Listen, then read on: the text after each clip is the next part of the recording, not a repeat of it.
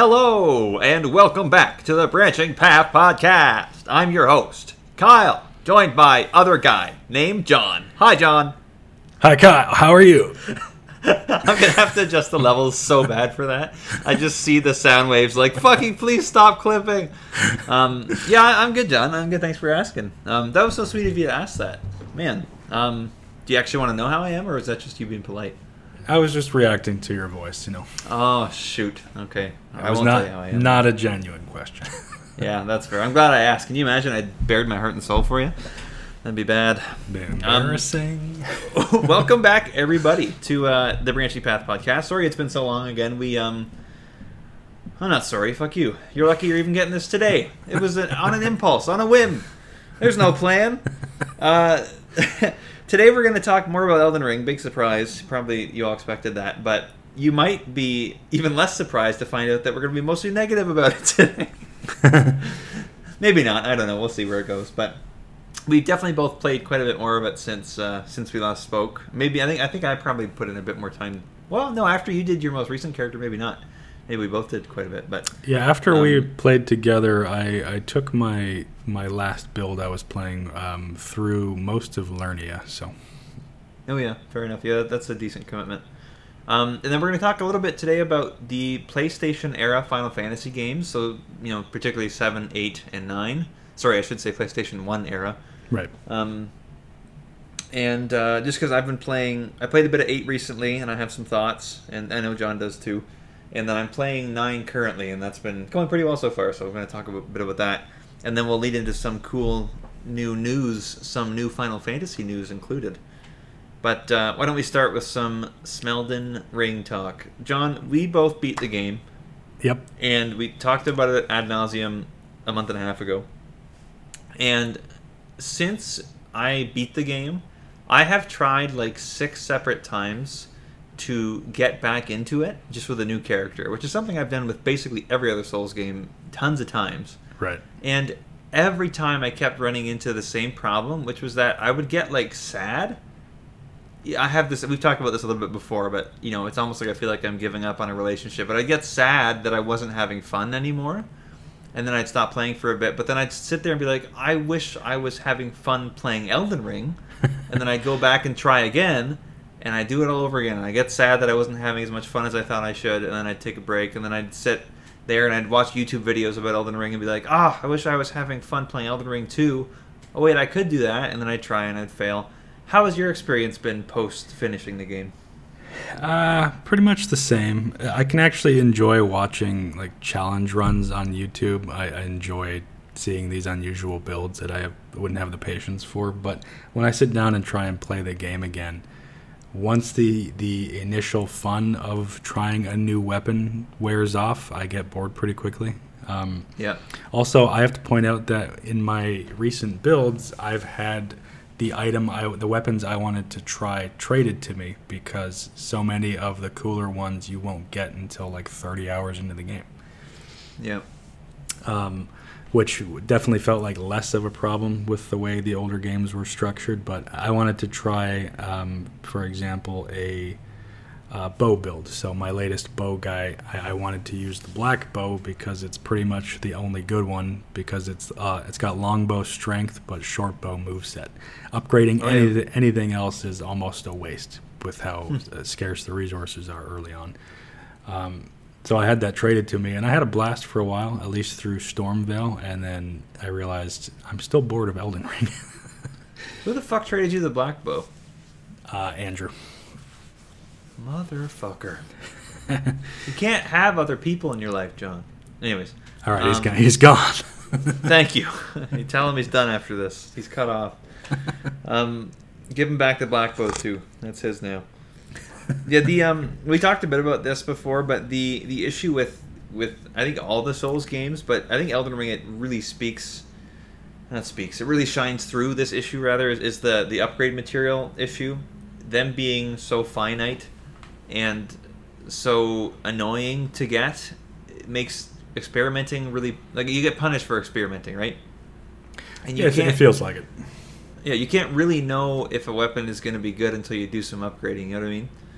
And play with it a little bit and kind of test the damage numbers. So I wish there was a, you can downgrade a weapon and get the materials back option. Like that would be enough. That it would be a huge, like, quality of life improvement for these games. But it's just difficult to try stuff out, and especially when you've kind of seen everything the game has to offer once, and you're coming back to fuck around a bit. You wish there was a bit more flexibility.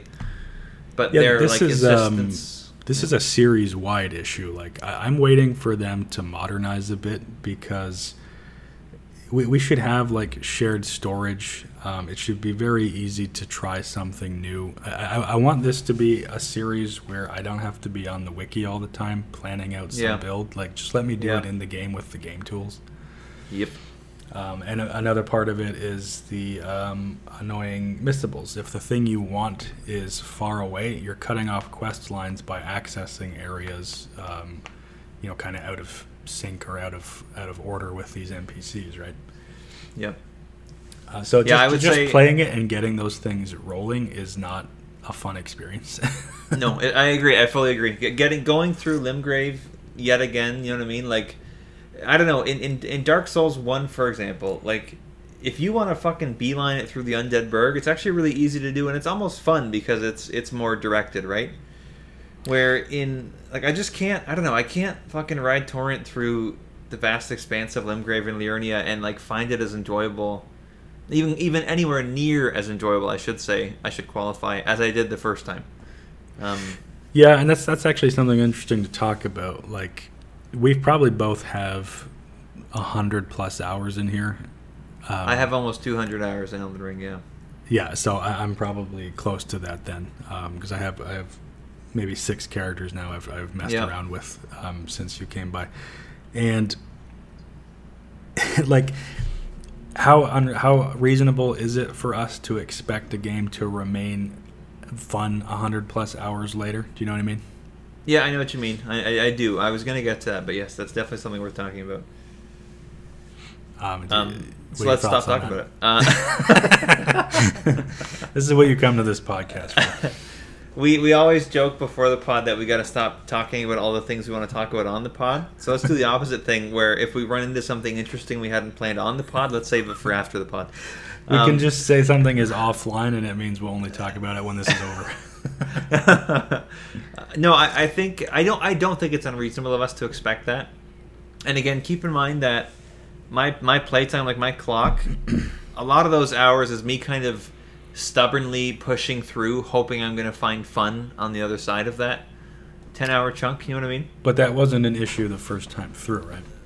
Exactly. Well, yes, it wasn't. Although I do think by the end of it, I was getting a little bit burnt out my first playthrough. But that's kind of a separate and apart thing.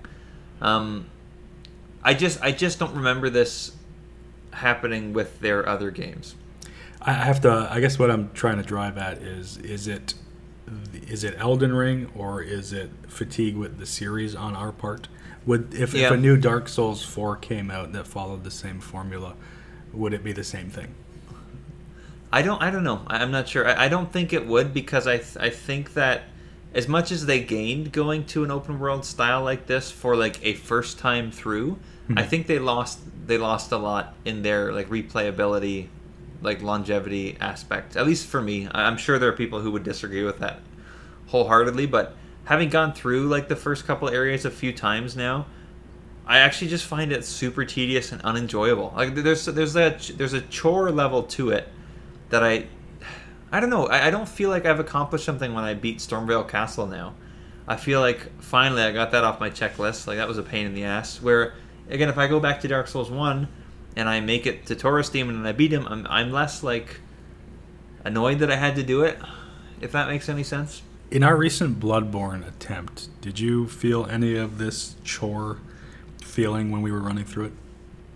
I'd say maybe a little bit the very first area of Bloodborne. And I think after that I felt it much, much less. Okay. Yeah, I think the scope of Bloodborne does make it easier to just jump back in with... That's what I mean. I think this... Yeah, I think the scope of the older games actually lends themselves to still being a lot more accessible to replayability and just second playthroughs, that kind of thing. Right. You also just get rewarded. Like there's the... this is something we'll touch on. Elden Ring is so fucking massive, it's like impossible to remember intuitively where shit is, right? So, on another playthrough, you're not going to be like, oh, yeah, I need this specific weapon or item, and I remember exactly where that was on my 100-hour playthrough the first time through, if not more, right? Whereas in like Bloodborne or Dark Souls, you play them a couple times and you really start to form that mental map of where shit is. It's that Mega Man effect, right? Of you learn the level and you eventually get to use that knowledge and like exercise that knowledge, and it feels good to do that. Right. And I'm sure obviously it's doable in Elden Ring. You can learn the location of these things, but it's much, much harder. Yeah, with the scale of it, it's harder to commit that stuff to memory in one or two playthroughs. And even when you do, like when you watch these challenge runs, you get these clip montages that they show where they're gathering materials to get their build rolling, and it's like 20 plus 1 or 2 second clips of them gathering stones and running across the world to pick up I don't know, a somber stone or something to even start the build. I know. Yeah, collecting the fucking 10 somber stones is a great example of just how scattered everything is. It just feels less rewarding to me on replay. I'm not sure exactly what it is. You know what? I think I tend to say things rather broadly without drilling down to specifics, and forgive me, I'm probably going to do it again. I'm shooting from the hip here. I know normally this is a scripted podcast, but today it's totally off the cuff. And I think... Fuck, I got lost in my stupid fucking tangent there. Hold on. Hang tight, everybody. Technical difficulties. Kyle's brain is misfiring. You guys can't hear it, but there's just this droning, clunky sound of the gears turning in his head. That's actually what it sounds like. You know what? So I was going to say, okay, I'm going to say a statement, and then I'm going to think about if I agree with that statement, okay? It's called Talk Before You Think, all right? All right. I think Elden Ring's world is actually less compelling than their previous worlds have been. I could agree with that. First time through, the sense of exploration is unmatched. Yes. The other games in the series have not been able to hit that. It's insane. But in terms of what you discover and in the lore and whatnot, it's still not as interesting to me as Bloodborne or Demon's Souls. No, it's not as cohesive either. Like, I just really... I don't know. Obviously, these games, calling their stories cohesive at all is kind of funny. But I think to me, Bloodborne actually does the best job of this. But I think Dark Souls 1 is another very good example, and Demon's Souls, of just a better, like a tonally consistent and more focused story and world. And I don't think Elden Ring has that same kind of discipline, which again, for better or worse, I'm not necessarily going to say some people I bet would enjoy this a lot more just because there's more of it. Right. But let's think about some of the zones, okay? To me, Limgrave and the Weeping Peninsula and Altus Plateau are all pretty similar in appearance. Yeah, I was going to comment on this actually, but in an open world setting where a lot of what you're creating is almost, in a sense, randomized terrain for you to travel across to get to that really heavily planned area like Raya Lucaria or Stormvale. Cliffs and whatnot look mostly the same everywhere unless it's like some wildly different kind of rock, right? So yeah. A cliff in Lernia and a cliff in Limgrave and a cliff in Altus Plateau, they all look the same. A patch of grass looks the same. Even though the trees are golden in Altus Plateau, it's still just like high fantasy. What am I trying to say? But it has. I know what you're getting at. It. They have a very similar appearance, and it's only when you go into one of the big planned areas that you really feel the vibe change. Yeah, I agree. The planned areas have a pretty good job with the vibe change, but I just, especially upon replaying, I started to feel that a lot. Even Liurnia, with it being a lot of water and stuff, if you're not in that kind of central lake area, you could easily convince me that you're walking around somewhere in Limgrave. Like if you looked at the right tree and hid the water, I'd be like, oh yeah, it could be. Yeah. And I don't know. I wish there's just a bit. There's more distinction, I think, to a lot of the areas in the older games in their series. It's funny I say that though, because Bloodborne like has a lot of that Gothic architecture all over the place, but I never felt that kind of tedium almost, even on replay. I'm not sure what it is. Well, I think in the other games in the series, it's a lot more intimate, a lot more planned and directed. So the stuff you're running into and where your camera might be when you enter some new scene, it's they can account for that far more easily, right? Right. And they put a lot of work into this Gothic atmosphere. And if you get bored of Gothic atmospheres, that's going to happen. But Bloodborne is a lot more tightly focused on that and creating that feeling. Whereas Elden Ring is going for a much broader one, and a lot of it is kind of boring on repeated playthroughs. Yeah, especially on repeated playthrough. Again, it was less of an issue when it was all fresh, though again, by the end I was definitely kind of like, okay. I think at the last, the run up to the last 4 bosses and stuff, I actually didn't find the, Farum Azul, whatever, that crumbling place. It looked really cool, but to play through it, I was kind of like, meh. I was at a point where I wasn't thoroughly engrossed like I had been before that. I was kind of just doing it to do it, you know what I mean? Which is easy to do with these games. Like, they definitely, again, they have that Moorish quality, and I always want to just keep going on to the next area, but I know I was feeling a little bit over it at that point. Sure. Yeah, I don't know. It just, again, Elden Ring, obviously a very good game. I don't want to say it's bad by any means. And it did a good job, especially in the first half, of really capturing that crazy sense of adventure. That same sense that I got from the first 20-ish hours of Breath of the Wild before the magic started to wear off, and I've got to give them credit for that. Mm-hmm. But I just, looking at their catalog, the more time passes, and we talked about our ranking for these games probably changing all the time, but the more time passes, the more I'm thinking of where Elden Ring sits in the ranking, and it's kind of slipping further and further down for me. Especially if I look at it as, what game do you most want to play right now? Like, if you had to sit down and play a Souls game, what do you want? What would you want to play? Even if you don't want to play anything, what would you be happiest to at least try? And Elden Ring is at the fucking bottom of the pile for me right now. I don't want to touch that game for years. I do think a big part of it, though, is just recent burnout and trying to force yourself to enjoy more of it after 100 hours of play. You know what I mean? Yeah. And I feel like this series fatigue for me, or this Elden Ring fatigue, would carry over to... It has carried over to any other game in the series. I could barely finish Dark Souls 3 because I was getting bored. And I tried so many times to get through it, right? Yeah, 3. I do think 3 is also uniquely weak in the series, but fair enough. Your point is definitely. But even our most recent Bloodborne playthrough, our attempt, neither of us continued that when we were finished that night, right? No, we didn't. We know that game like the back of our hands. I do think it is unreasonable to expect a game to remain as fun after all of that. It's kind of hard to. I don't know what's the word I'm looking for. Not quantify, but to, I guess, put a value on how important replayability is to a game. But I couldn't go back to Dark Souls 1 and play through that right now. I can tell you that right now.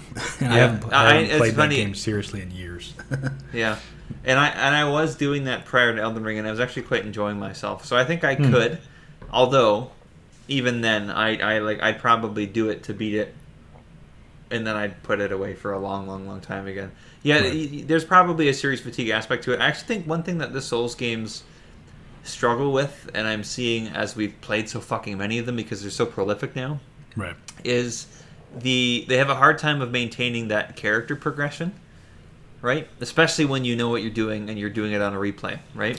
Yeah, when you have, like you said, when you have the weapon that you're gonna do for that build, or the spells that you're gonna do for that build, you kind of stop getting new stuff, and then you're just like, okay, go beat the game now, and then the numbers just get bigger, and that's it, right? It's because there isn't a growth through a class of weapons. Like, you could take the Claymore as I think it's just a regular greatsword, not an ultra, but you could take the Claymore and run with that the entire game and do really well. There isn't Yeah. necessarily a required progression to a new greatsword, a new better greatsword that you found. So if you're playing a build that is lucky enough to get some of its best stuff early on, which happens, like you can get Carrion Slicer in Elden Ring and go through the whole damn game with it. You get that in Limgrave in like 10 minutes. Right. That was my first build. If you're playing a build fortunate enough to have that, fortunate and unfortunate, I guess, but you'll be able to dash through the whole damn game playing the way you want, but you're not going to have much to look forward to. Yeah, And exactly. that's just the design they went for. Like everything is viable, but then if the viable thing you want comes later, you either get to experience like having what you want fairly quickly and you get to enjoy that, or you don't get it for a long time and your build doesn't feel complete for like 50 hours. yeah. Fair enough. You're right. The kind of like progression through the weapon class would be an interesting approach. I guess I'm at the point where to me Elden Ring, I wish they'd done more differently, I guess. Like I wish it was less obviously Dark Souls 4 and it was more its own beast. Mm-hmm. Like how Sekiro totally has its own personality and vibe. Like it's just that, when you're playing Sekiro, you're not sitting there thinking, this is Japanese inspired setting Dark Souls. It's not. It's Sekiro. So I don't know. I guess I was ready for something a little bit more. And again, it's not to say, obviously I liked my first playthrough quite a lot. I was fucking obsessed with this game the first month and a bit. It was all I was doing in my spare time. So I've got to give them credit there. I can't help but feel like, you're right. Maybe just Elden Ring was the final game in this format that I really want to see in that format. I'm ready for something new. Yeah, and Bloodborne felt like a big change when it came out with the lack of defensive options and the like hunter dash and all that, and the trick weapons, of course. Like, if Bloodborne 2 came out next year, I'd be fucking all over that. But I think we were hoping that Elden Ring would be, I guess, an advancement of the Dark Souls formula, and more in terms of gameplay. Like it is an advancement in some ways in terms of the world. But in terms of gameplay, it's very much the old games, and in some ways worse. Yeah, I agree. I fully agree with that. I actually, again, we talked. I think we talked a little bit about this last time, but I think their approach to boss design has gotten worse over time. Like I think they just have more worse bosses in Elden Ring than they do in some past games. Agreed. Reacting to those super long, slow, held moves that are like obviously meant to roll catch you are just frustrating. I don't know. I don't find learning them satisfying. Like I've beaten Margit many, many times, and I still fucking hate fighting that guy. I was gonna say I enjoy Margit. I enjoyed Godric. I liked Renala a lot, but after that, I'm struggling to think of one I cared about. Yeah. Renala was visually interesting, even if the summon thing was a pain in the ass. The damage swings are a huge part of what turns me off. Wait, John, I'm gonna cut you off for a second. You're I think you're fucking with your DNS is fucking with your voice. You're having like the kind of digital cutout shit happening. Son of a bitch. How about now? No, it just did it again. Shit. I would have to completely disconnect and reboot my router to actually fix this. So that was a pretty good run. So let's just fucking run with it. That's all staying in, by the way, folks. I'm lazy. Fuck you. John, phone on silent, you motherfucker. Oh, I completely forgot. That's what happens when like 6 weeks go by between podcasts. What was I gonna say? Yeah, I don't know if I even want to talk about Elden Ring anymore. I just wanted to talk a little bit about our update and our kind of thoughts. I know I definitely want to see FromSoft do something different. I'm actually a little worried. This is the hipster in me talking, but I'm worried that with their success now, like with Elden Ring being such an obvious commercial success and mainstream success, right, that they're just not incentivized to really think outside the box anymore. Like Elden Ring 2 almost seems inevitable to me. Yeah, I mean, the sales justify that template, right? And making games as a business, it's always that, like, do I want to be more creative or do I want to give the fans of what I made more of what they want. Yeah. Or more of what they bought the first time. Like, it's definitely a tough choice. I think FromSoft as a team and Miyazaki as like a twisted designer guy still have a lot of cool shit to show us. But yeah, I do hope they change up the formula. Yeah, me too. I hope that they kind of stretch their creative muscles and try something different. I would at this point just love to see, honestly, a new IP that might even not be really Souls-like, just something new entirely. So yeah, sure. Hopefully we see some cool shit. FromSoft does Armored Core, and I would love to see more Armored Core. Yeah, I want something new. I want something. I want Miyazaki's unique approach to shit, but not Souls. I never thought I'd say that. I thought I'd want more Souls forever, but look at that. Too much of a good thing. I want to comment on what you said about being tired about talking about Elden Ring, because okay. I have never felt that with previous games. Like, if you started a new build and you wanted to talk about it, and I would get nostalgic about Dark Souls or Bloodborne and say, oh, that sounds like a cool build, or I never used that weapon. I'm so fucking tired about talking about Elden Ring. Or tired of talking about Elden Ring, rather. Because you and I were playing, and Dave was playing. Fuck that guy, Dave, right? Oh, fuck Dave. That guy's such a shithead, dude. Oh, what a bitch. We haven't flipped off Dave digitally in a while. So. Way too long. Fuck Love that. you, Dave. And Andrew was really into Elden Ring. And it was great to see him like really get into a Souls game, and just he was obsessed with this for a while. But we also talked about it a lot, and I'm so fucking bored of Elden Ring. Yeah, I know. Me too. I'm so bored of it. It's funny though, because I don't remember a game where this is what's unique to me, I guess, is I don't remember a game where I wanted to enjoy it so much again and just wasn't able to, but I just kept trying. You know what I mean? Right. It just kept diving back in, thinking somehow this was going to be different. But just inevitably I'd get to the same parts and I'd be like, why? What is the point of me progressing at this point? Well, why am I... Yeah. Trying to find the fun on a new playthrough. Yeah. It just wasn't quite working for me. Yeah, so I think we can move on from that. I think we're both pretty burned out on Elden Ring. And if I can't speak for you, but I'm definitely burned out on the series right now. Yeah. I think nothing short of like a Bloodborne 2 is going to bring me back anytime soon. I was going to say Bloodborne 2 would genuinely get my wiener twitching hardcore. Like that'd be the best news from them, I think, aside from something totally new. Maybe someday. Bloodborne 2. I know, me too. That game's dope. But yeah, I agree. I think overall, like, I just don't want to play Souls games really right now. I'm just not into it. So agreed. And that's okay. We just played a shit ton of a pretty good one, so I guess that's reasonable, right? It's not unreasonable to want to try something new for a while. So maybe this is a chance to self-reflect. Just kidding. Fuck you, Elden Ring. Fuck you, Hidetaka Miyazaki. I'm going to dox you and your family. I'm going to shit on your doorstep. You made my life worse, you miserable fuck. Be sure to post about that somewhere later. Yeah, well, I'll put that on the tweeter. The Twitter. The tweeter. Let's talk about some fucking old ass fucking Final fucking Fantasy. Man, you're salty today. Yeah, I don't know. Spicy is the word I was looking for. That's spicy. Yeah, I got the spicy today. I had some spicy chips before the podcast. Maybe that's why. That's what.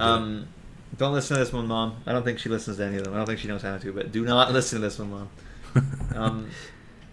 I've been playing. So let's I guess go back. We wanted to do some revisiting of the old PS1 era Final Fantasies. Just kind of look at what we liked about them and that kind of thing, and what made them so special and how well they held up. You know that I played Final Fantasy VII last year and beat it for the first time, and I had a fucking blast. I think that game's really awesome and not overrated, not underrated. It's just rated. It's rated just right. It's fucking great.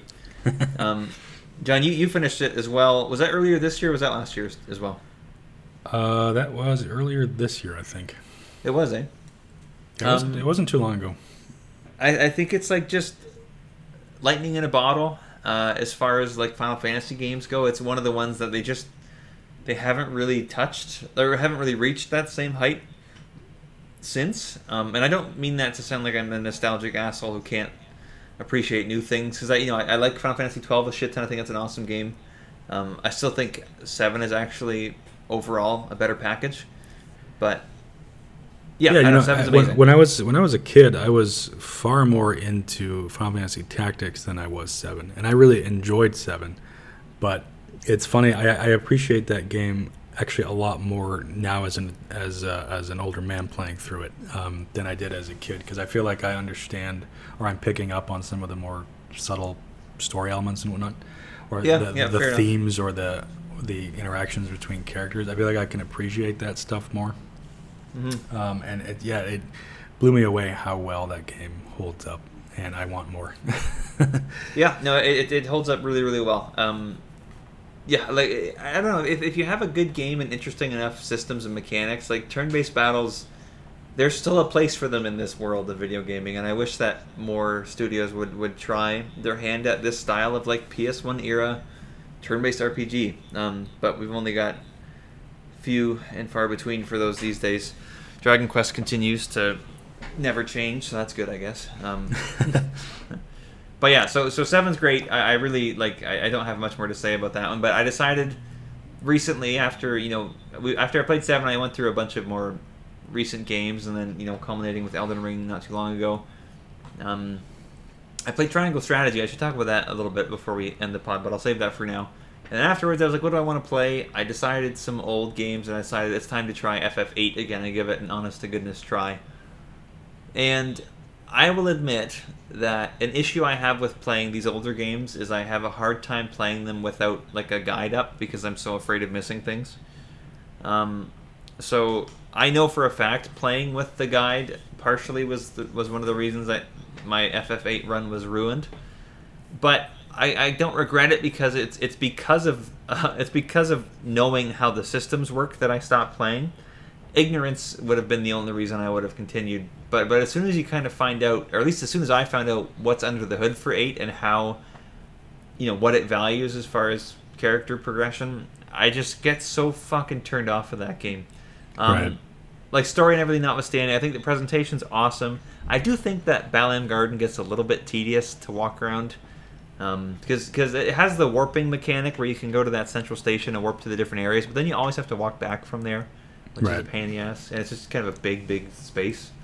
Anyways, but I still think, like, I wanted to like it, and I wanted to see what the story had to offer, but man, they just made some central decisions to gameplay loop that were super cancerous, in my opinion, and kind of totally undervalue everything else the game has to offer.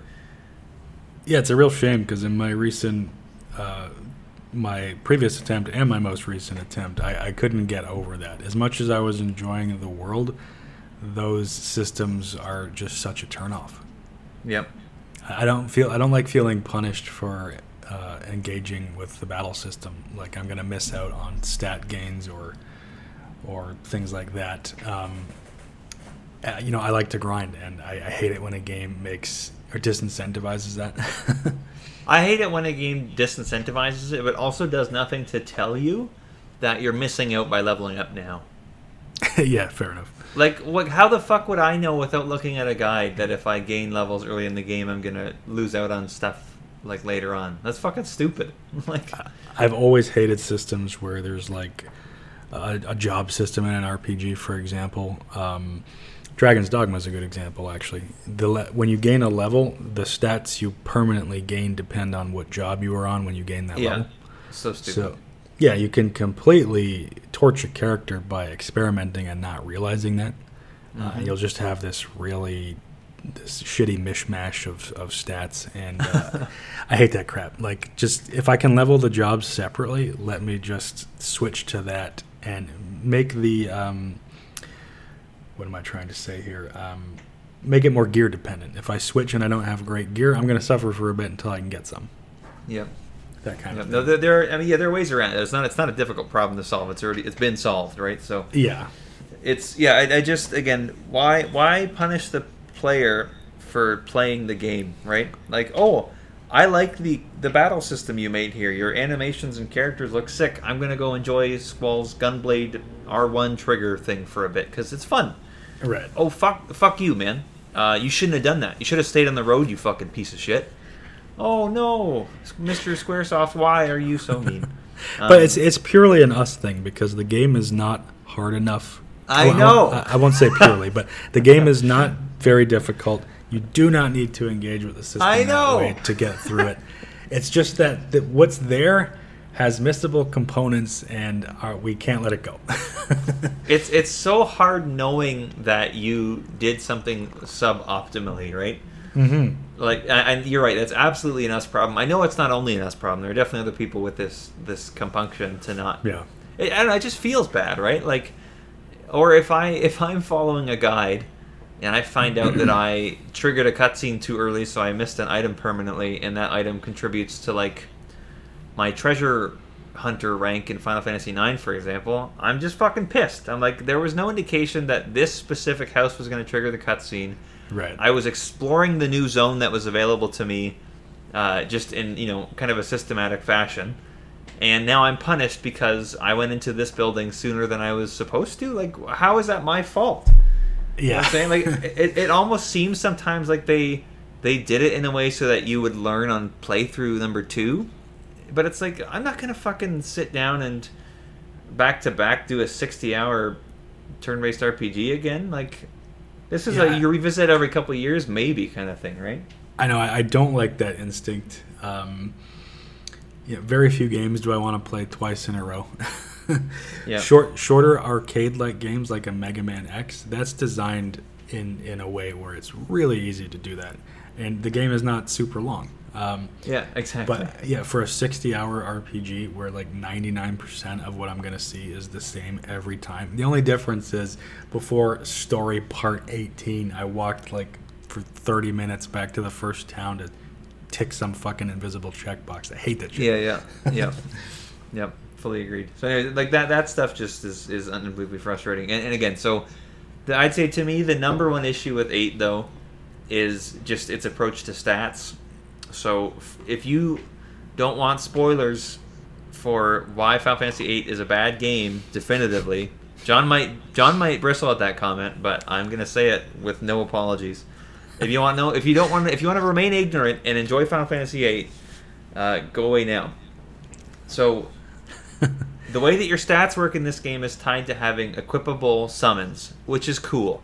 The GF system is fucking sick, and I actually think the idea is amazing. Them having their own learnable skills and stuff, I'm way into that. Agreed. So eventually your GFs, your Guardian Forces, or we'll just call them summons, can learn abilities that allow you to junction or kind of tie magic spells to your different stats.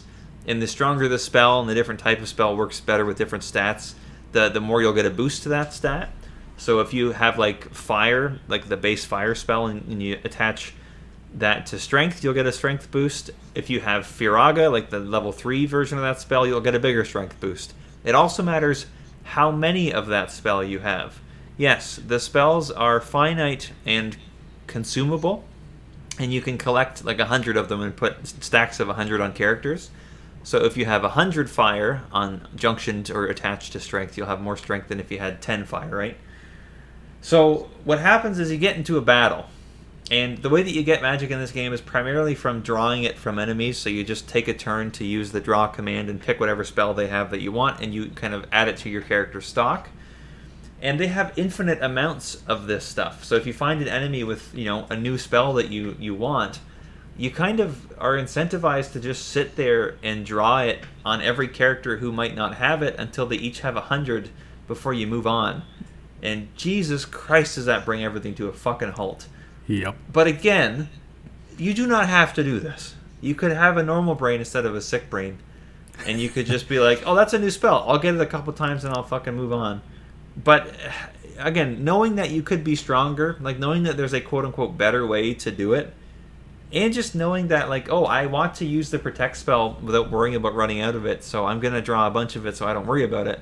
Right. You optimize the fun out of the game, and I don't remember where this comes from, but there's a great old adage that, players will always optimize the fun out of video games, and I think it was using Skyrim as an example, where, like, to max out your athletic stat or something, or your like recovery magic stat. It was the blacksmith thing where all you do is make iron daggers forever.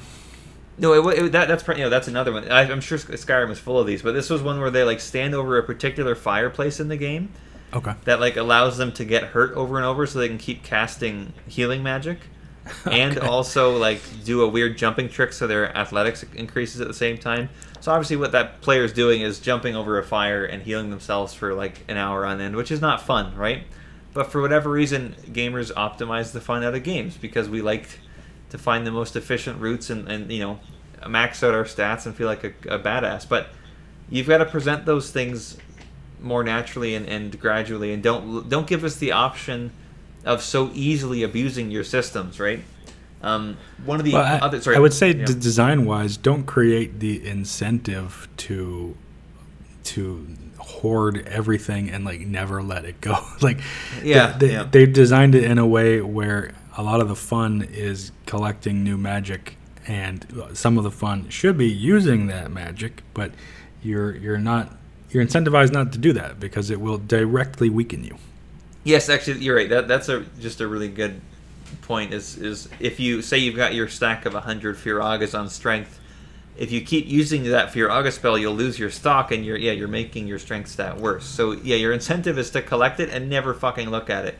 You might as well be collecting stats, right? You might as well be extracting strength from enemies, and then like it's just such a weird system. I don't know. There's this sparkle of a good idea in there, but the execution, in my opinion, is god awful. Like I kind of don't know how it got past playtesting, but yeah. And if we look at that Skyrim example, you know, you can still play and enjoy the game, growing those skills organically, because you're, as far as I remember, you're not missing anything by not like power leveling that.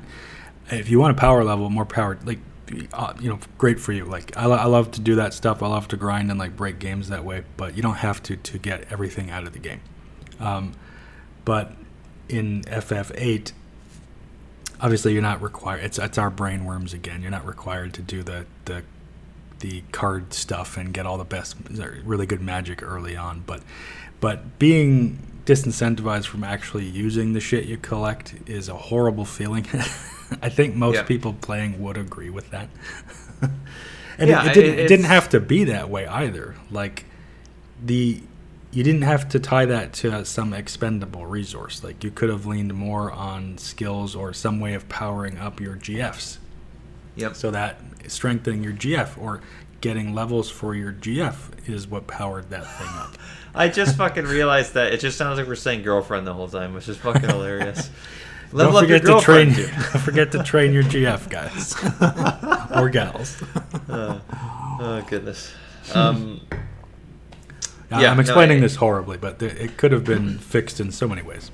I was going to say, like, the solution is like, yeah, there's so many ways to take their like clever creative system ideas and tweak them just a little bit so they become super fun. I don't know. I'm sure there must be mods for PC where they've done some tweaks to this shit, because I know the junction system has its detractors, and I am certainly one of them. I just think it fundamentally takes away from the game. But like I think with the systems they have, those could have been tweaked and reorganized so that you have a lot of the same, if not all of the same, base components, but handled in a way where you don't have that horrible FOMO and just that hoarding mentality. It could have been done in a way where you're really like other RPGs. It's you can engage with the system however you want. Yep, I fully agree. There's the other thing about it that's frustrating is how insanely abusable it is, because Final Fantasy VIII has the best minigame of all Final Fantasy games in it, which is Triple Triad, which is a card game. Hell yeah. Triple Triad is honestly what I probably did the most of in Final Fantasy XIV online. I played so much fucking Triple Triad, and like I just had such a fun time collecting the cards and shit. So it's really fun. It's just a really solid game, and it honestly made me want a Triple Triad spin-off game where there's like a whole story and characters, like the Pokemon trading card game, Game Boy game. Oh god, that would be awesome. Yeah, I know, it'd be so good. I'd love a card-based Final Fantasy with Triple Triad. But anyways, but the problem is you can basically, through some clever abusing of an NPC, make it so that the rules for the card game changes. So if you win, you get all 5 of your opponent's cards in your deck. And the opposite is true. If you lose, they get all 5 of yours, which means you're going to have to, reset the game because you can't afford to lose your best cards. But which is also frustrating, by the way. But if you abuse that trick, you can basically go around the very first area of the game, getting some insanely strong cards. You can then level up one of your Guardian Forces a few times so that they can turn those cards into items, and then you can refine those items into spells, and into spells that are way too strong for like the very start of the game. And then if you do that enough, you get 100 tornadoes, for example. You now are fucking invincible. You put that on strength, you'll one-shot everything. It makes destroying the spider in Dalit a complete joke. Yeah, exactly. It's just such a weird choice to make that even an option. You know what I mean? I would have liked it if that card game was more separate, like a really fun, engaging mini game that would have some cool rewards later for sticking to it. But yep. Tying it directly into getting magic and therefore the junction system makes it feel like that is the optimal way. That is the best way to get the crap you need to be strong. Yep. Yeah. So yeah, that's the other thing. Yes. Good. Thank you for saying that, John. The card game Triple Triad is like so, so central in collecting magic efficiently, to then have powered up characters to take on the game, that it's just what you're going to end up doing. And it's fun, which to their credit, it's fucking awesome. Like, it's a really fun game to play. Yeah, like once you figure out how to use it, you're gonna want to do that rather than draw 100 spells on 3 characters. Yeah, but like it's funny because you're literally like incentivized to play their fun card game and never do random battles because and enemies just level up with you. Yeah, enemies. Yeah, also enemies level with you, which is a problem. Yeah. Anyways, it's a shame. Like, systems for RPGs are super important, right? Like, interesting. You can make such a significant, profound change to an RPG, for better or worse, with very small tweaks, right? Like mild formula changes that are like, oh wow, it seems such a small difference, but it kind of turns the whole thing on its head. Like, you'll just see this as, if you play PS1 RPGs and then PS2, and you'll see that the smallest iterations can have a huge impact on the game. And they just went too hard with this one, I think, because they had a ton of ideas that were unique and new and interesting and cool, and like all the fucking props to them for coming up with this stuff. Because it's hard to think about stuff like this. Like, I think unless you are versed in the language of RPGs, it's hard to come up with new, interesting ways of interacting with stats. But I just think they threw too much at the wall, and not enough of it stuck. Yeah, I mean, I would honestly like to see a new attempt, like advance this system to something that avoids the pitfalls of the first iteration here. Yeah. Because I do think there is a redeemable system under there. It's just with the way you and I engage with RPGs, and I'm sure the one person listening, you probably feel the same if you're here. Hey, how you doing, by the way? Hi, Brandon. It's Brandon Sanderson. Awesome. But with the way you and I engage with RPGs, it's just really hard to ignore those problems. Yeah, I mean, I don't like. We talk about our brainworms, and obviously we definitely have our own little issues with optimizing and not being able to look past that shit. But right, I think that systems are really how anybody who's familiar with RPGs, that's the language of the game, right? So it's just how you interact with that world. Yes, there's like a story and characters on top of it, but fundamentally, if the underlying systems aren't enjoyable, it's a huge barrier to continuing. Yep. Yeah, it's disappointing. I really wanted to see 8 through. I have fond memories of getting to the point where you play the 3 like dream characters. Laguna, is that the one guy's name? Laguna, Kiros, and Ward. Yeah, that I remember doing that as a kid, probably not even quite a teenager, maybe just an early teen, but yeah, and having like a lot of like being really turned off at first, but then the game totally winning me over with that thing. And I was excited to see how that went as an adult now, but I just can't do it. I can't play Final Fantasy VIII. Little tangent here, but for anyone listening, if you want really good game discussions, like there's a great series on Final Fantasy VIII. Check out the Resonant Arc podcast. They have a great, they have lots of great game coverage podcast series, and they did FF8, and they talked about how Laguna was actually going to be a much bigger part of the game. Like, he was going to have his own overworld section and everything. And it seems like it got cut for time, but they do a great job covering that, so check those guys out. Kyle, you disappeared.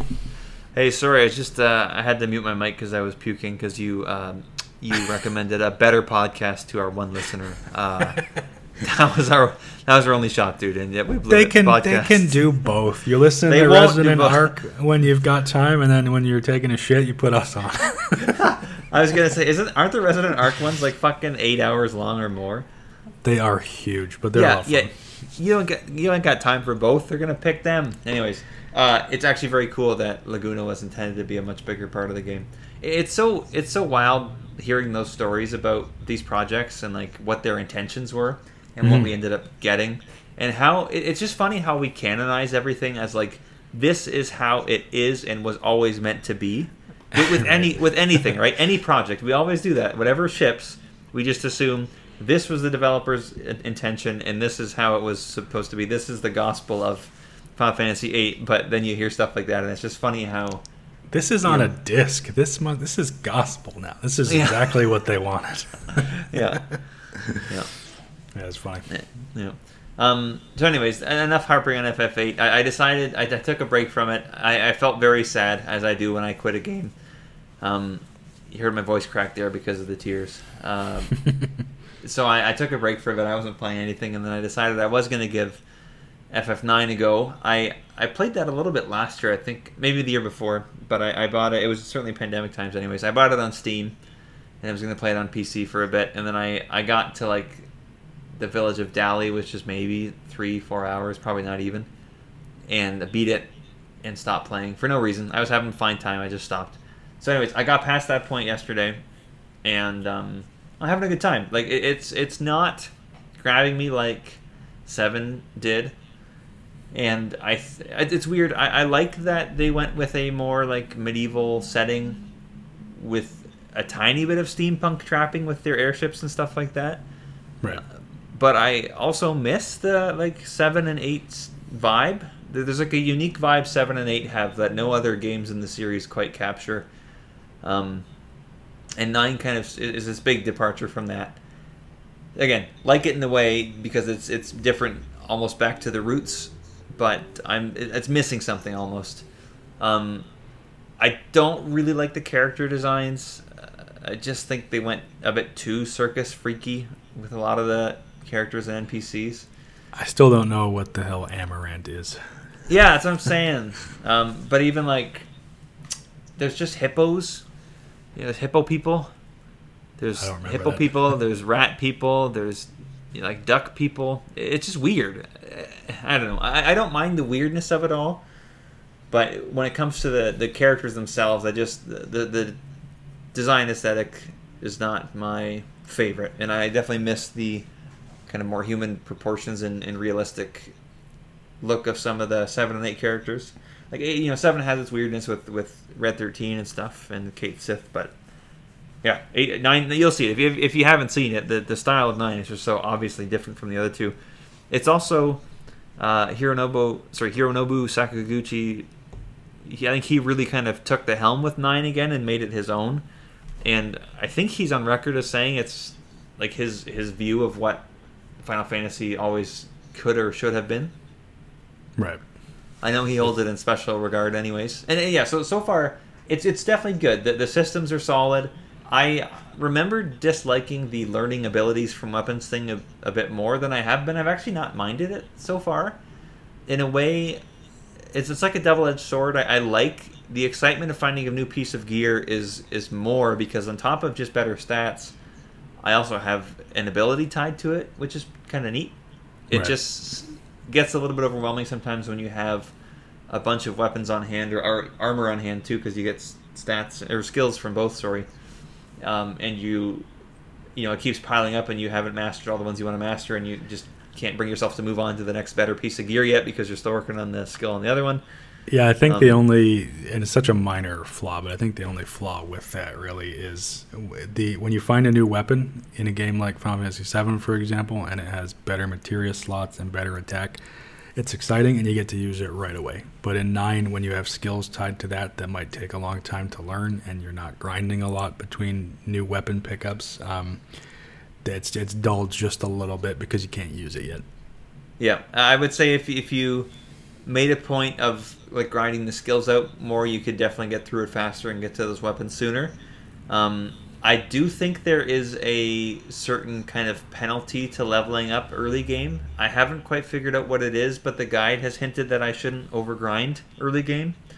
I decided not to deep dive this one to ruin something for myself and get pissed. But I've kind of made a point of fighting where I need to and not overdoing it for now. But it's weird because, again, I'm the same as number 8.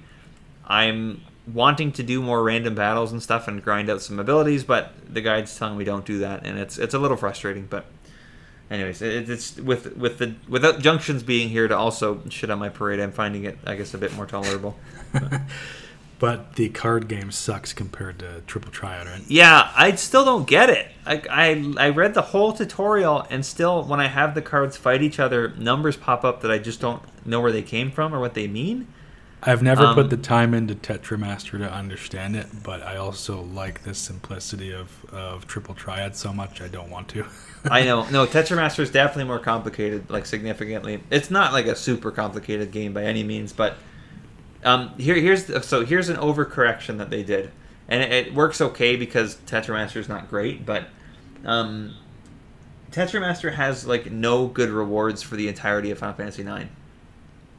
Oh, really? Their rewards are basically more cards and then like a title at the end. I don't think there's a single like significant item you get from playing Tetramaster at any point throughout the game. Shit.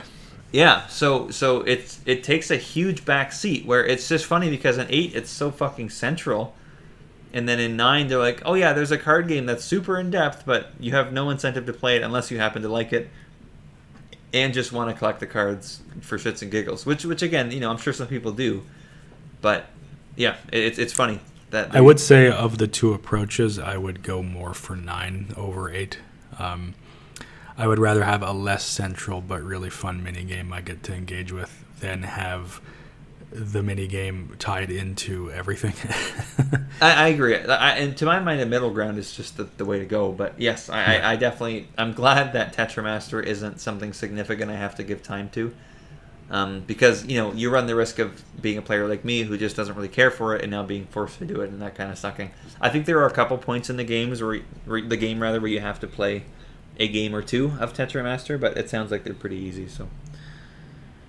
Yeah. Character-wise, I think 9 is a little bit weak so far. I don't really have a good sense of...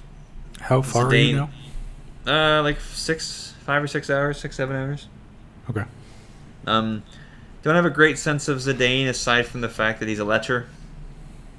He just likes pretty girls. Like that's kind of his whole character. Is he's a daring thief and he likes pretty girls, which is it's pretty shallow. Steiner is just the loyal knight who wants to protect Garnet and hates Zidane for being the thief. Like Steiner is really two-dimensional to me so far. I'm sure he'll evolve. I hope he does. But I'm finding him a little bit tedious because he's just always talking about how awful Zidane is and how he needs to get the princess back to the castle. Right. Vivi's interesting. I still think Vivi's one of the better characters because he's having the whole crisis of identity with finding the black mages who look like him that are like dolls and not knowing if he is his own person or if he was also like created or something. Yeah, he has the most like the deepest existential like storyline there that's really good. And it's so much more impactful than what a lot of the other characters get.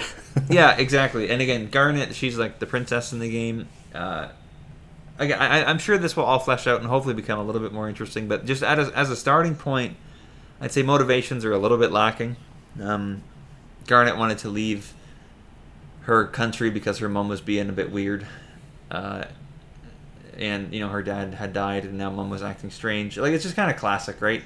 The monarch has a new advisor and they seem to be changing because of the new advisor whispering in their ear. I guess it just seems a little cliche, and she herself isn't so interesting that I can forgive that because she hasn't really proven herself worthy of me caring about that storyline yet. Anyways. Right. So hopefully that changes as the game goes on. System-wise, game-wise, it's all solid enough that I'm definitely going to continue and hopefully have more extended thoughts on it all. I would love if I continue with it, John, at some point I'll have to try it again and see if we can't both go through it and give it like a real critical look, because I'd love to hear your thoughts on it. You know, if I can get through Remake for a pod episode, I can do 9.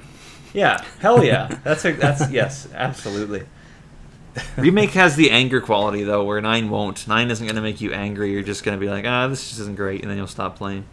That's true. It was very much a hate completion at the end. Yeah, I still didn't actually finish. Yeah, the hate boner can help for sure. No, I could get through 9 though. I did. It doesn't have the exciting hook that 7 had. It doesn't have the. I still found the characters in 8 very interesting if I didn't care for the systems as much. 9 to me is a lot more kind of standard and boring. I've tried multiple times. I have not been able to finish that game, and it's not because it's bad. It's because I'm not really excited to continue it. Yep. Whereas I definitely didn't feel that with 7. But yeah, I could get through that if we want to do a pod on that one day. What's the farthest you've gotten in like recent memory? Ooh, let's see. You're playing through it now. Do you want me to spoil an area or? How big of a spoiler are we talking? I won't even bother. But that's a 3-disc game, right? That's a 3-disc game. So I was definitely on 3. Oh, okay. Well, shit. Now I don't want to play it. I knew I shouldn't have spoiled the disc count. So anyways, I'm hoping it keeps me enough that I want to finish it. I'd love to finish 9 and just kind of have that off my list, and just see if it can reach some of the same heights by the end of the game that the others have. But we'll see. Cool. Yeah, it's been interesting to revisit the PlayStation 1 era of Final Fantasy, because I think it was definitely having a hard time like finding its identity.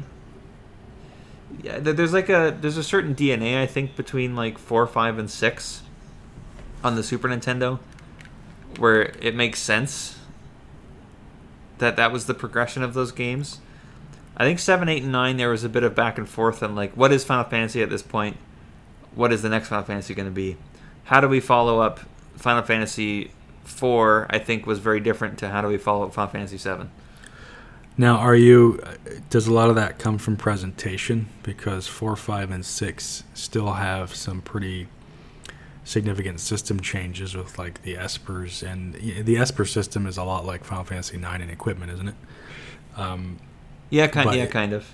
But with the 2D sprite appearance, it is very easy to see them as connected. Do you think that the wildly different world presentations are a big part of this? Yeah, that's probably not insignificant at all. That's probably a big part of it. And it does create a much bigger sense of change, I guess, because you go from the really rudimentary models of 7 to way more humanoid models in 8 to much more chibi models in 9. It is quite a shift each time. Yeah, it is.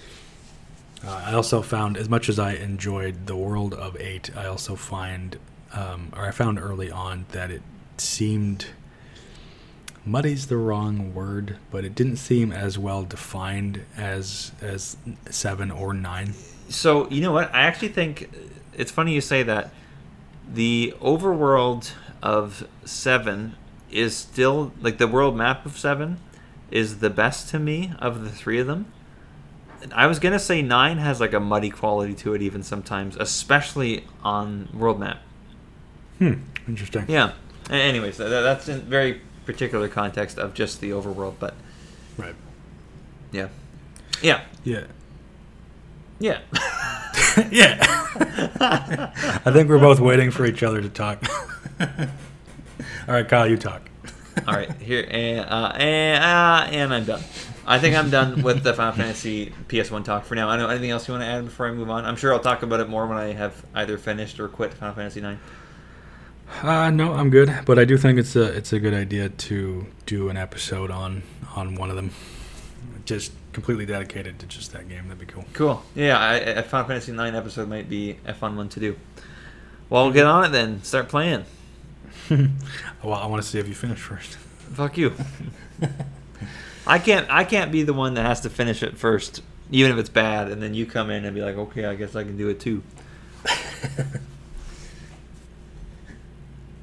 Fuck you. And dead All right.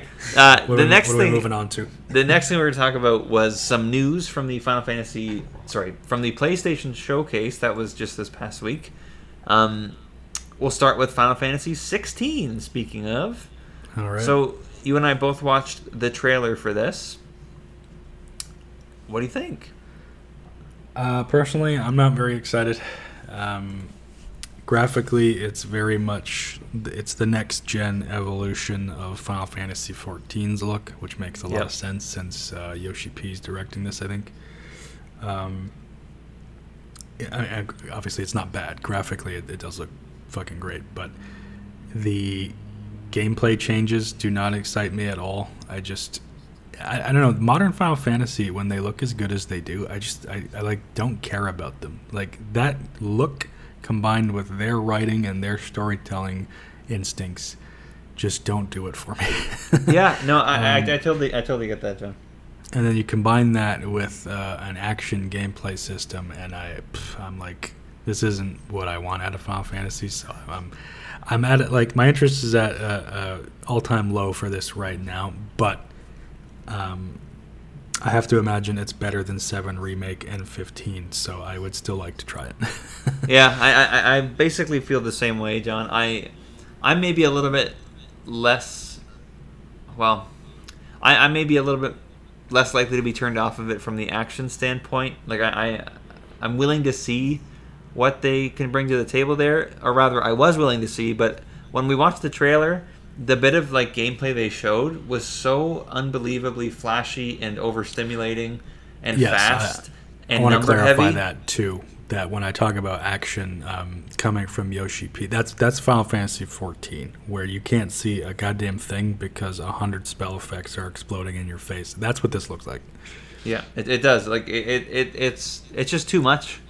I'd love a more, pared down approach where, like, imagine like a Final Fantasy 11 kind of pace, but with some action to it. That could be interesting. Like casting fire has weight to it. Too, like what you're seeing often doesn't mesh with how the world looks.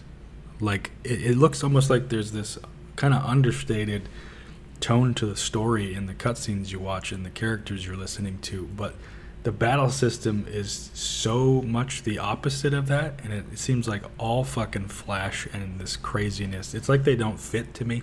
Yeah, that's interesting. I feel that way, but that's an interesting point. I think I could get behind that. That it's almost like such a muted, realistic approach to characters and dialogue, at least based on the cutscenes we're seeing, right? Mm-hmm. And then, it would match a bit better with a more, again, pared down, dialed back battle system that was more down to earth and just, more classic RPG.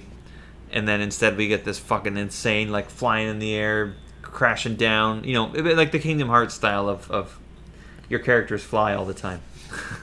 That seems to be the Final Fantasy way now, and I really don't care for it. Yeah, no, I agree. I mean, we've made no secret of our disdain for some more recent Final Fantasy stuff. It just, their sensibilities have obviously changed dramatically, and it's not a bad thing always, right? It's fine to adapt and evolve and change. Like, games are different than they were 20 years ago. So whatever, if they want to take their flagship series and make something totally different out of it. But they just, like you said, their sensibilities, design-wise, story-wise, writing-wise especially, have just been so off for me the last decade and a bit. Yeah, I appreciate Square's willingness, and this has been true since day one with Final Fantasy. They're willing to try new shit with every entry, sometimes wildly new shit. And if it's not for me, I still kind of appreciate that there's a company willing to take risks like that. But it also does suck when an announcement trailer like this comes out, and I'm like, oh, I don't want to play that. Yeah. The excitement is like when an old in days long gone, like Final Fantasy 8 or 9 was announced, and you're like, oh my god, I can't wait. Yeah, for sure. A very different feeling. More of this stuff I love because it's still turn-based and things like that. But now, Final Fantasy is a very different animal. Yeah, it is. It's definitely a very, very different animal. What did you think of the whole, like, gigantic summons fighting each other with health bars? That was strange. I don't know how that's going to play out. Yeah, I felt strange about it too. Yeah, I don't know how it's going to fit with the rest of like if this is the new version of the lengthy summon stuff from past games, like a minute and a half for fucking Knights of the Round. If you're engaging with this now and it's a summon battle, that'd be really cool. But I have no idea how this will play out. Hopefully it's not really tedious, and hopefully you're not constantly taken away from engaging with your main character, whatever his name is. Yeah, it seemed to me like they were these like almost scripted battles of you bring out your summon to fight the other side's summon, and it's this big giant battle between the two of them, and they have health bars, and they seem to kind of automatically go at it. I don't know. It looked very mechanically. I'm just very curious how it works. It's hard to have an opinion one way or another right now, but like you said, I'm curious about what it's going to be like. It does look kind of strange. It almost looks like a summon fighting game. Yeah, I know. That's what I thought of too. I was like, oh, summon fighter. It's weird. I'm curious to see more. Like you said, I do want to try Final Fantasy 16, especially if it has a more grounded story. I'd just love to see a good Final Fantasy story again. But I guess I will say the coming back to 14 for a sec, and the vibe I got from this trailer definitely felt like 14, and I really didn't care for a lot of 14 storytelling style. But wasn't that just because all it was walking from cutscene to cutscene of people talking? Like, no, I mean the way they deliver lines, the like English style they speak. I'm definitely less into that than I am something like a 7 or 8 and even 12. I think 12 is still a great fucking game, with really good quality voice acting too. Yeah, for sure. But yeah, the kind of, I don't know if this is the right word, but Elizabethan style of speaking, whatever they do there, I'm not the biggest fan of that. So hopefully that doesn't detract too much for me. But yeah, I'd still like to try it. Yeah, I know what you mean. It's definitely hard to connect with characters who sound like that. Yeah.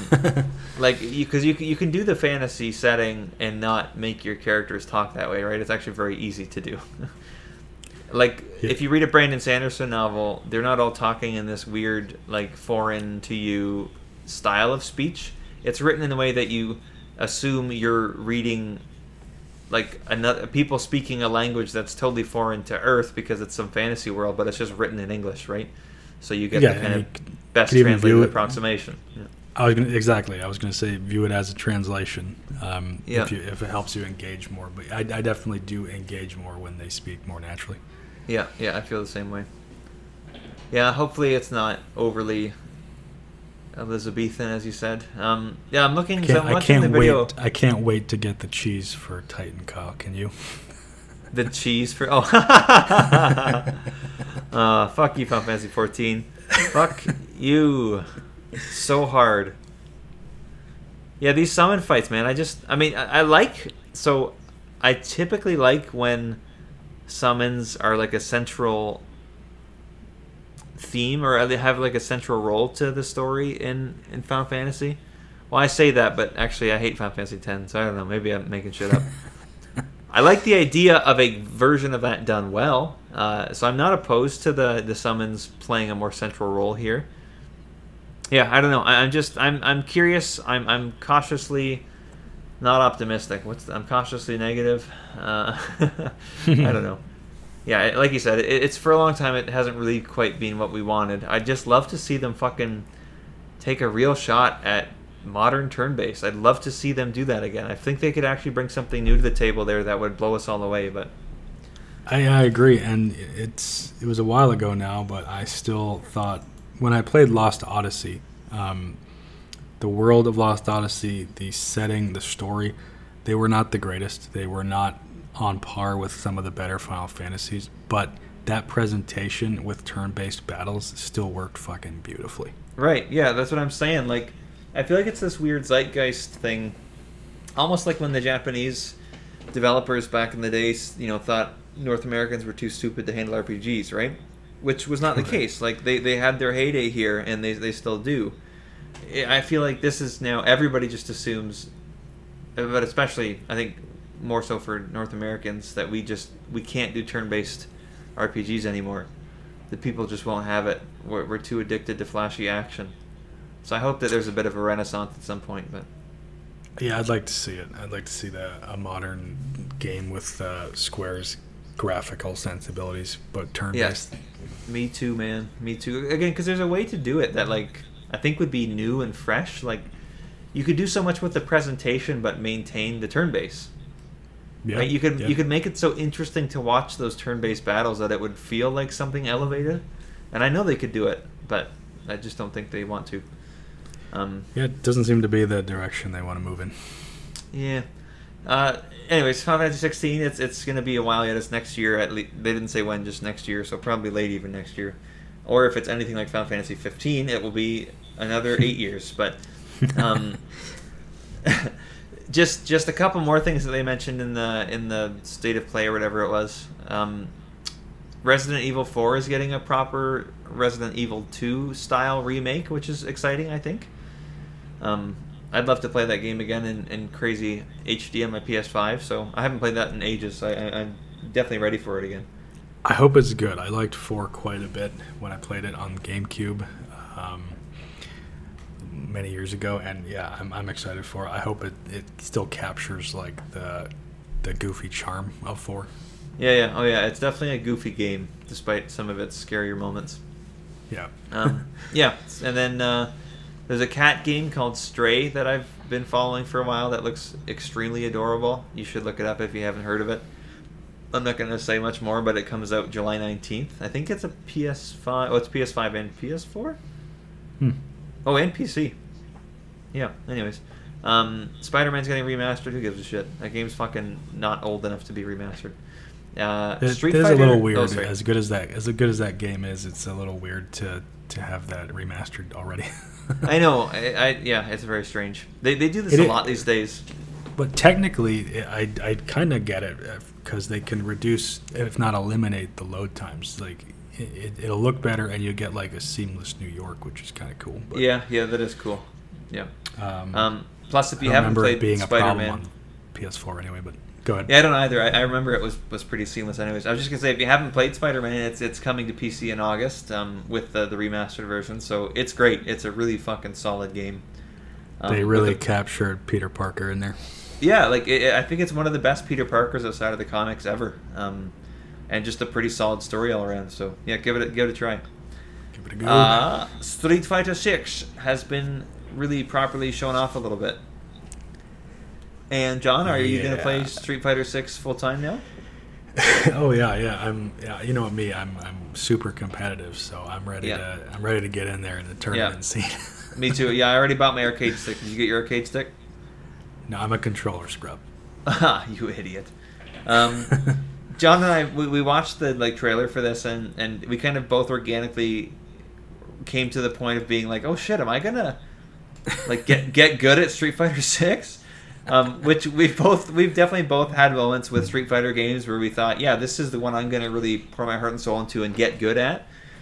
But no, we came to our senses. We're just not those people. I've never really been a huge competitive game person to begin with. It's just not where I find joy in video games. But the few times I have, it just brings about more misery than anything else. So I don't think I'm going to play a whole lot of Street Fighter 6. Yeah, and I don't know about you, but I have not enjoyed the graphical style of Street Fighter since it went 3D. I think it looks silly. I actually don't mind it as much, but fair enough. The hyper bulk of these characters, it's just so ridiculous to me. I think actually 6, if anything, looks a little bit better. Like I feel like they've dialed it back a little bit compared to 5. Ryu still looked like a fucking 400-pound linebacker, though. Yeah, I just looked I'm gonna look it up right now. All right, let's look at it together. The audience can hear us live react. I'm watching the guy breakdance and kick faces. Need to find a good screenshot. Yeah, it still looks ridiculous to me. I'm not a fan of their. I can just say it. I'm not a fan of their 3D style. Yeah, fair enough. It wouldn't be if this was like the best fighter ever and the open world shit actually matters. That would not be enough to stop me from trying it. But yeah, graphically, it's definitely not my cup of tea. Open world stuff, though, I'm legit excited to see fighting games actually try some new shit outside of battle. Because you have all these gorgeous characters, you have these detailed, well animated characters, because what they're doing in battle has to look great. And you never there's like never been a good fucking fighting game story. They're always the most shallow shit. Yep. So I would love to see actually this evolve a bit and like actually have a world that matters or character interactions that fucking matter. I really don't think this will be it. Or rather, I'm super skeptical. I don't think it's going to be good, but I'm excited to see someone try. Yeah, fair enough. I also agree. I'm not optimistic that they're going to have put a ton of thought into this, and like the Final Fantasy, Jesus Christ, sorry, but the Street Fighter 5 story mode that it launched with, especially, was so unbelievably lackluster and offensive that I just would be surprised. The story was fucking garbage. Yeah, well, like it launched with like a half story. Remember, it didn't even launch complete. There was something missing to Street Fighter 5 on its initial release. Yeah, so I didn't get into Street Fighter 5 until some of that stuff came out, and I played their released story, and it was fucking shit. Yeah, it's terrible. It's genuinely terrible. Yeah, so I'm not optimistic they're gonna knock this out of the park, but I'm also excited that they're trying something. So kudos to them. I mean, if it turns out to be awesome, then that's great. But if it spurs other developers to try or gives them the idea or the incentive to try and make an even better version, like hopefully this means we're going to see a fighting game with like a world that means something soon. I was gonna say the idea of like a fighting game with a story and character progression, almost like an RPG where the battles are 2D fighters, like that actually sounds super attractive to me. I think there's so much like untapped potential on that side of these games. Like obviously from a battle gameplay perspective, Street Fighter, it's fucking Street Fighter. They pretty much always nail that shit. I don't know about the super competitive scene, the gripes they have with system tweaks, but they know what they're doing. It's the rest of the gameplay surrounding it that has just like never lived up. yeah, for sure. I'd like to see that improve. So yeah, I'm excited to see what happens, but who knows if I'll ever actually play it. Yeah, I was gonna say the fighting game fans in the community are gonna come for our throats that we're demanding like a fighting game have anything other than just great 2D fighting. But damn you, I'm not really a huge fighting game fan, so cater to me. Yeah, but you engage with characters. You enjoy characters in fighting games, like for sure. It's natural to want to know more about them and to want to see them in the context of the world they inhabit. And none of these fighting games ever do a good job with that. No, you're absolutely right. Yeah, like Street Fighter also has such a fucking legacy, right? And it has a bit of lore associated with it that it'd be super cool if they fleshed it out in a well-written way. That'd be insane to see. Dude, Ryu and Ken as the world warriors, and just the idea of traveling, exploring, fighting as a thing, and all these styles, and getting into shenanigans. Fucking, what a great setup for storytelling. Yeah, for sure. But like, never properly tapped. Also, Ken looks homeless now, so. Yeah, I like the Ken is like Ken's hard times memes that are going around the internet right now. It's Hobo Ken. Poor guy. Hoboken. Huh? Hoboken, get it? That's like, terrible, but I actually like that. Like Hadoken, but Hoboken. Yeah, I thought it was maybe the best joke I've ever made. So. What is it called? Is it a bindle? So instead of a fireball, it's the bindle, the little hobo bag. Oh, the hobo stick, the bindle. It is a bindle, which is a fucking funny word, by the way. Kudos to people who know the word bindle. Hats off to you. This is your time. Right? This is your time. This is your podcast. All right, that's about all I had to say, John, as far as news stuff. Anything else you want to talk about before I wrap it up? No, I think that's it. Let's see what happens with 6. Not excited for 16, but still kind of want to see what happens there. Hopefully one day we get a Final Fantasy we like. That'd be great. I am a hopeless romantic fool, and I have hope and faith in my heart that someday that will happen again. When Square Enix becomes such like a fucking shell of its current self that it's only left with a couple of like diehard passionate people just holding it together, and they're like, hey, let's do something we love again, and then they make one of the best games ever. I know what to do. We have to bring Sakaguchi back to blow all of their money on Spirits Within Part 2. Yes. So that they have to reinvent Final Fantasy again to save the company. Yes. We need, you know what we need? We need Sakaguchi. Actually, no, we need new blood. I don't know. Like, there are people, there must be tons of people out there in the video game industry in Japan who have amazing stories to tell and cool systems to tell them with that just aren't given the reins. And I don't know. I feel like a lot of current Final Fantasy is older people at the company reacting to what they think, like, the younger people want.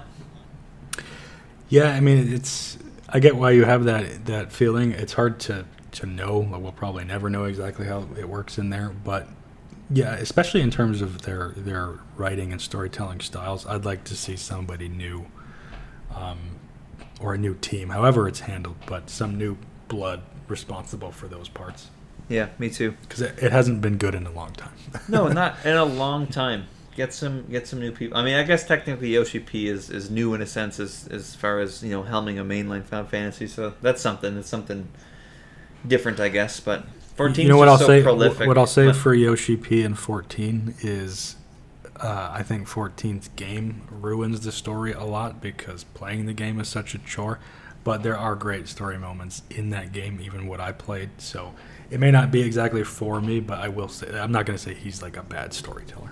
Yeah. It gives me a bit of hope that maybe with a more directed experience like this, he could pull something cool out. Again, even if the gameplay wasn't totally for me, I'd be in for a cool new Final Fantasy ride that felt a little bit like Final Fantasy. Yeah, well, we'll see. I don't know it. I don't know if it will though. I don't know if it's. Is it enough just to have the summons we're familiar with, right? And the spell names. Like, is that what makes a Final Fantasy game these days? Is that? I mean, if that were the case, you and I would be head over heels waiting for 16. Yeah, I mean, I guess that's too big. This is a big question to end the podcast on. I don't want us to answer it necessarily right now, but I guess the question really is, what the hell is Final Fantasy? And we'll have to just, yeah, I know. We'll have to chew on that for a month and a half, and we'll come back to you and have no answers.